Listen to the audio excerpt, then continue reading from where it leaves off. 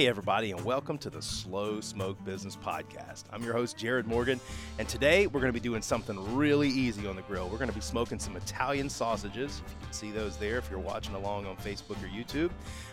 These bad boys I picked up from a local deli, and we're just going to be throwing them on the grill. It's one of the easiest things in the world you can do, but it's delicious. And while we're cooking those things, we're going to talk about 4 ways that you can level up your relationships with customers. All right, let's get these things on the grill. Now, this is as easy as it comes. When you want to just do something really simple on the grill, finding some really high-quality sausages, man, it's just the easiest thing in the world. So we're going to hit it with a little spray.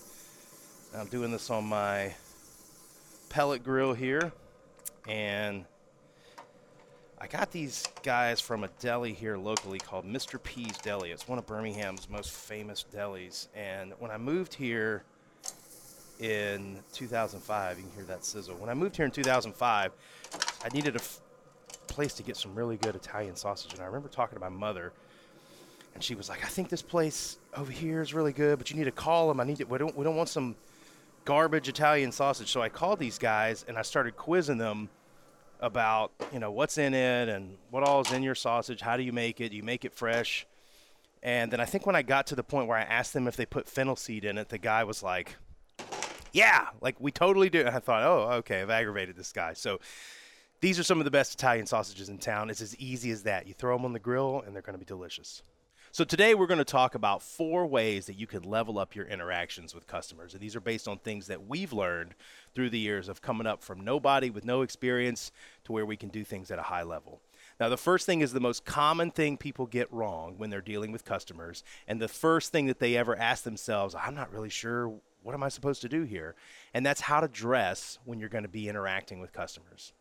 Now, what I always say is you should think about how your customer is expecting you to dress and usually follow suit, right?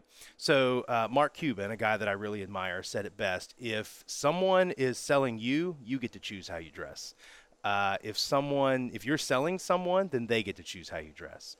And so if you're going to go to someone's office especially, it's totally okay for you to ask, hey, what's the dress code at your office? It might feel a little awkward, but at least you've got that out of the way, right? You can find out how do these people dress and dress appropriately.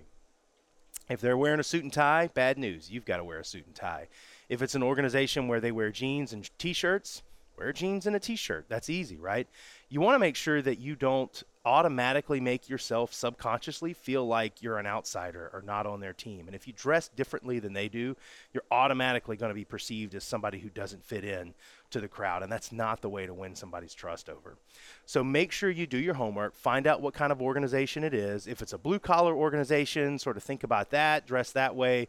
If it's a very, very high end suit and tie organization, wear a suit and tie, do whatever it is that those people expect you to do, because at the end of the day, when you're interacting with a customer, you have to walk into that with the mindset of, I want to do a good job for these people. I want to find a way to solve a problem for them. But in order to do that, I've got to convince them that I'm trustworthy and that I will solve that for them. And the first way to do that is through body language and the way you dress, right? Let's check on our sausage really quick. Now, these things are probably going to cook very quickly. Yep, they're already starting to turn brown.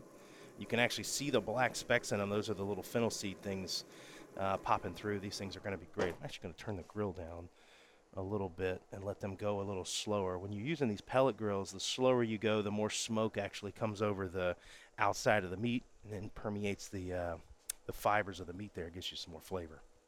Now, the second thing you can do to make customers believe in you and level up your way that you interact with them is be responsive. Now, what do we mean by that? Well, the easiest way for you to aggravate somebody is to feel like you're too busy to talk to them, or that your organization is too disorganized to respond. And so when somebody emails your company for the first time or they call you for the first time, acknowledge it quickly.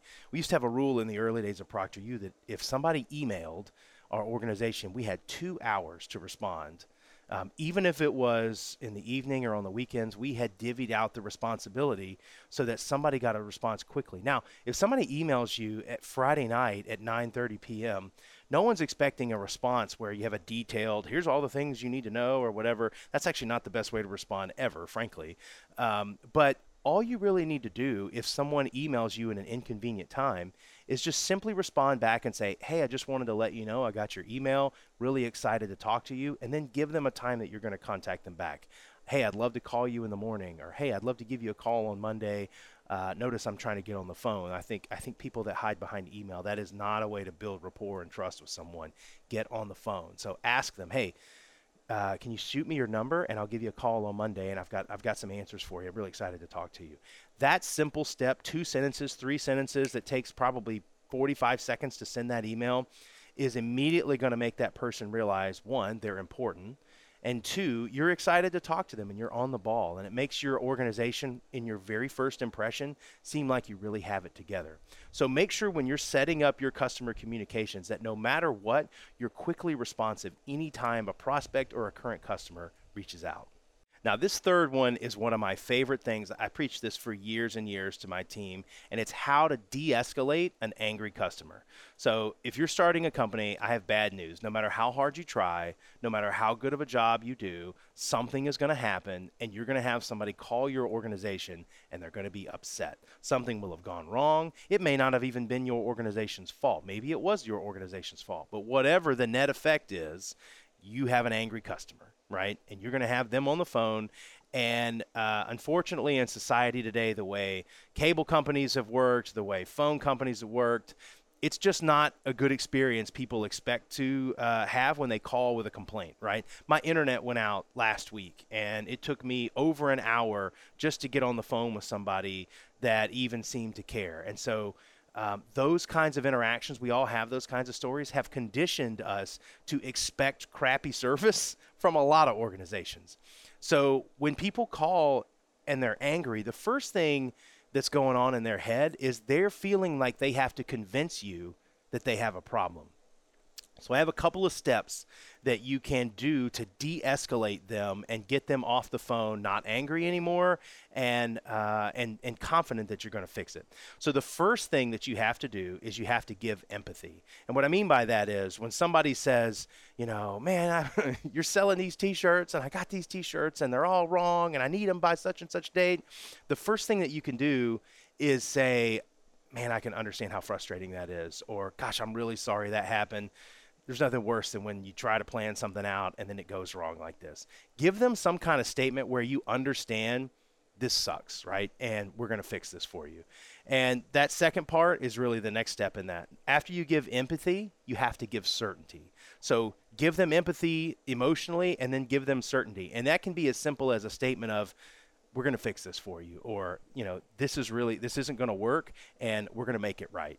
And when you say something up front, notice I didn't bury that behind all the things that I'm getting ready to say. Up front, you say, I understand you, and I'm going to fix it. You will get people to go from a 10 several notches down because they now no longer feel like they need to beat you up and convince you that it's a problem. So step 1 is to give empathy and give certainty. Step 2 is to zoom out and zoom in. This is how you sort of win people back over for you. So you zoom out and you say, you know, we do X billion orders a day, and that's the zoom out, right? And we get 99% of them right, but that still doesn't make it feel any better when you're in that 1%. And I used to love statements like that because what happens with people is this one problem that has caused them an hour's worth of pain can cancel out all the good feelings from all the different work that you've been doing for a long time.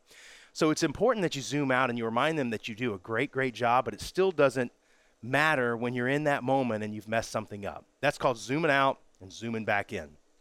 So give empathy and then give certainty, zoom out, zoom in, and then lastly, give specifics. So what I mean by that is don't say, oh, we're going to fix that, I'll call you back. Say, I'm going to call my supervisor, or I'm going to call so-and-so, or we're going to do this and we're going to do that, and I'm going to call you back at this time and give you an update.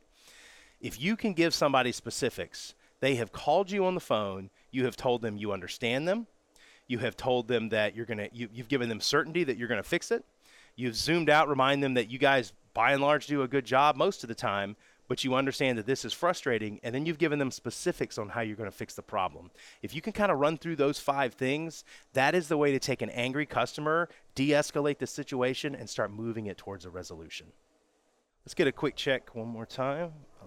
If you can't tell, I like checking on. So, man, sausages cook fast. You can already see there's a little brown going on there. I don't like to touch it when it's cooking because if you break the casing, especially on these really natural casing ones like that, you break the casing on it, the juices fall out. So it's best not to mess with them, not to touch them until they're done cooking. We're going to leave them there. So this next thing is one of my favorite things to talk about, and it's how to give a presentation. Now, with most businesses, when you're dealing with a customer or you have a prospective customer, you're going to have situations where you need to demo your product or give a presentation or explain to them how you can solve their problem. And it is the most crucial thing to get right in order to move your relationship forward with that customer. And it is so badly done by the overwhelming majority of people in business. And so I'm going to give you a couple of tips that I learned through the years to make your presentation stand out and to make you connect with people and not just be just another slideshow presentation that they're watching. The first thing I would recommend, in my opinion, the greatest business presentation I've ever seen given was in the mid-2000s. Steve Jobs debuted the very first iPhone. Now, if you have a moment when you're done watching this video, go look that up on YouTube and watch Steve Jobs, possibly the greatest entrepreneurship presenter of all time. Watch Steve Jobs weave all of these problems into a talk track and land in a device that solved that problem. So he said, we decided we were going to build 3 things: a mobile internet browser, a phone, and a portable music player, all in one. And it's all one device. And he does this big reveal, and I'm butchering it a little bit, obviously, but Steve Jobs, in that presentation, it was basically flawless. And it's easy to kind of chuckle about that now because we're all used to smartphones. But at the time, that was revolutionary. And he made sure that presentation had the gravity of the moment, right? It actually made it so that you realize this was a revolutionary thing. And he did it in ways where he used visuals and he used sound bites and he, told a story as he was going instead of just, here's our device and here's what it does. He could have bombed that if he'd have done that, but instead he sort of weaved a bunch of intrigue into his talk track. So go watch that if you get a chance. One of the things you'll notice when you watch that, Steve Jobs never put a slide up that had a bunch of words on it. When he was doing that presentation, you'd see he'd hit a slide and it might be one giant icon and one single word, or it might be a number, right? Or it could be one big thing for your brain to focus on.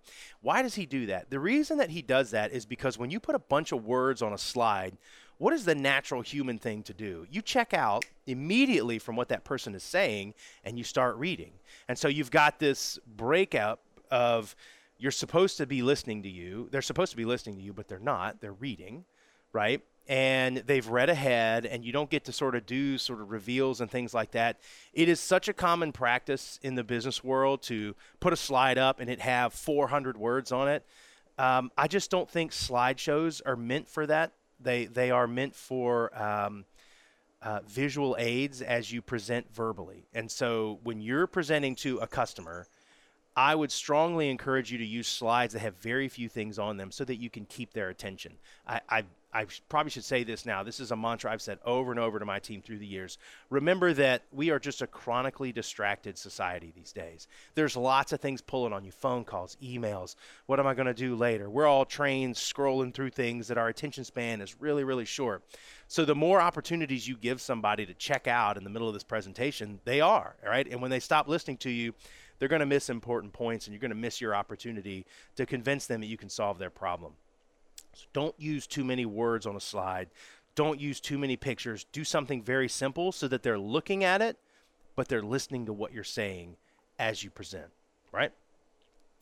So the next thing, and this is a common thing I've seen when you see a presentation for somebody who does product for a living or has actually built the thing that they're selling, there's a tendency to want to tell someone everything the product does. Okay, this button does this and this button does that. You'll notice this shirt is made out of this cotton and we get it from this plant and blah, blah, blah, blah, blah. People don't necessarily want or need to know that. And again, we're a chronically distracted society. So the number of things that somebody's actually going to remember when they get out of your presentation is probably 4 or 5 max, right? And so if you fill their head with a bunch of buttons and things that aren't necessarily all that important to why they want it, they're going to miss the point. They're going to forget why they do want it. So make sure that you focus your presentation not on all the little gadgets and the little backstories of why. That may be interesting to you, but you eat, sleep, and breathe this product, and they're really just trying to solve a problem. Make sure that you understand the problem that they're trying to solve and gear your presentation towards that. Skip over all the little feature details and things. There will be a time to go over that. Just like we said, don't put too many things on a slide. There's a time to give all that information to somebody, and it's after this presentation. You can build a nice PDF document. You can email them. You could have a nice bound physical thing you can hand them. There's all sorts of ways that you can get information to them. But it's important that you don't overwhelm them in the moment, because you need them to walk out of that presentation believing that you can solve their problem. So don't overdo it. Not too many visuals and not too many things about details. Now, this next one is a tactical point, right? When you're talking to somebody, when you're talking to a customer in the moment, what I always suggest is there is a tendency to say, does anybody have any questions? So you're giving this presentation and you get to a natural stopping point. You look at the people you're talking to. Do you have any questions? And I always taught my people that's just bad form, because there's an opportunity for you to start winning positivity into the conversation. If you say, do you have any questions? And the answer is no. That's actually a positive thing. That means they're understanding everything. But when you say no, the vocal inflection goes down, no, right? And no is a negative word. And it's it's sort of putting distance between you and that person. So what I always did, instead of saying, do you have any questions, is I would ask, does this all make sense so far? And then they say, yes. Now, when they say yes, instead of no, I don't have any questions, yes, this all makes sense is clicking in that person's brain. This is making sense, right? I'm buying into what's happening here. And there's what you call consistency bias. Once somebody has said, yes, this makes sense, then it's hard for their brain to then 10 minutes later say, I don't get this. It doesn't make sense. They've already said it makes sense, right? And it did. If it didn't make sense or they had a question, that would be the moment they would jump out and ask it. But in this moment, when you say, does it make sense? And they say yes, you're starting to win positivity. It becomes easier for them to decide to buy it after the fact, when their brain is reminding them that they understand it, and then it's all making sense. It's so much more effective than simply saying, do you have any questions? All right, the last thing for a presentation is, remember, what is the point? The point usually is you are trying to let them know that you can solve their problem. So you first need to understand what their problem is and gear your entire conversation towards the thing that they care about. And if you don't know what that is yet, I would suggest maybe you're not ready for a presentation. If the situation isn't going to allow you to talk to them ahead of time, then you probably need to build into the presentation a time for you to listen. Ask some questions. Hey, I want to understand how your organization works and what's the pain points you guys are having here. What's the problem you're trying to solve, or why are you even interested in talking to us? And listen. It could be money. It could be, pain with customers. It could be growth. It could be, compliance. It could be just a want, right? We really want this thing, but you won't know unless you ask and really, really listen, and then gear the rest of your conversation towards the thing that they've just told you they care about. I always try to make sure that I go into presentations clearly knowing what my objective is. And that objective usually is whatever this person cares about, I need to gear that conversation to them. If you don't know what that thing is, you have another step of homework. And if you can't get it before the presentation, you better orchestrate your presentation so that you can get it out of them early in the conversation. Now, that's, in a nutshell, my tips for a presentation. The last part, and this is the most important thing in all the businesses, how do you close a deal? And more importantly, how do you close a deal without being a sleazeball? Anytime you talk about sales, the average person thinks about like a sleazy, door-to-door salesman or some slick car salesman that tricked them one time. That's bad form. That's bad sales. And if you want to be a high-level successful person, you're going to have to sell, and you're going to need to be able to sell in a way where you're not just trying to trick someone and get their money and run away, but you actually understand their problem, and then you go in and solve that problem for them. Right? It's a refrain I keep coming back to, understanding their problem and making them believe that they can solve that problem. So once you have figured out what it is that's important to them, when you're ready to close the deal, you got to ask some more questions, and you got to find a way so that you can drive them towards making a decision. It's easy for people to say, you know what, I'm going to think about it, or I just need to go talk to so-and-so, or I need to go talk to whatever. So one of the things that I like to do that never seemed pushy, but allowed us to sort of drive the conversation towards a close is you sort of work backwards. So you find out, hey, so why is it again that you need to use this? Okay, we're looking to make more money. Okay, well, when do you ideally, when would you like to turn this on? Well, we'd like to turn it on next summer. Oh, that's a long time away. What are you going to do to sort of increase your revenue in the meantime? Well, we could get this up for you in insert a period of time, 6 weeks, 8 weeks, whatever it is. If we could do that, would that help your revenue this year? Yeah. Okay, well, is there a way we can help you get that? I really want to help you increase your revenue this year. And then you start realizing as they answer that what the real objections are. They'll say, well, actually I got to make sure I got budget. And okay, so it's not a time thing, it's a budget thing. You find the thing that they want. They're trying to increase revenue, or they're trying to turn it on by a certain time, or we got to be compliant by a certain date, or I got this big party that I need this device for on this date. And then you start to work backwards, and you say, okay, well, in order for you to get this thing that you want, we're going to need to onboard and do these kinds of things. I know it takes a little time to get the budget and whatever, so that means we got to get this signed on such and such date. Would you agree? And they'll say, yeah, that actually makes sense. Now, once they've said that, hopefully that date is not too far in the future. Now, consistency bias kicks in again, and they've said, I'm going to sign this on such and such date. And now you're calling, and you're no longer saying, hey, just checking in, hey, just whatever. Now you can call and say, hey, I want to make sure we don't miss that date you set. Is everything good? What else can I get you? Can I talk to somebody for you? I want to make sure we don't miss that date. Having that drive the equation, not just constantly calling, hey, you ready to buy yet? Hey, I really want to get this in my monthly quota. Don't be that goofy sales guy that's just trying to get the deal. Always keep the focus on them and helping them. And if you do that and they truly believe that, you'll be amazed at what your close rate will become on deals that are really, really material to you and your business. One last check on these bad boys over here. Let's see. Oh, yeah. Almost getting done. This one over here looks like it's about the right color. So I'm going to turn it down just a little bit. You get a little bit of color from the smoke, too. So that's nice. Okay. Now, we said we had 4 points, and I'm laughing because my producer, Alex, was just reminding me that I've just hit you with a blizzard of points. There were 4 main topics we wanted to cover today. The first was how to dress when you talk to your customers, and the answer to that is how they want you to dress, right? The second was de-escalating an angry customer or prospect. And how do you do that? You give empathy, and then you give certainty, you zoom out, you zoom in, and then you give specifics. Then we went through how to do a presentation, and your homework assignment was to go look at Steve Jobs debuting the first iPhone. It's one of the greatest things ever. And then finally, the fourth thing, how to close a deal without being a sleazeball. If you can master those 4 things, you're going to really level up your communication and your interaction with your customers, and you'll be amazed at what can happen to your business.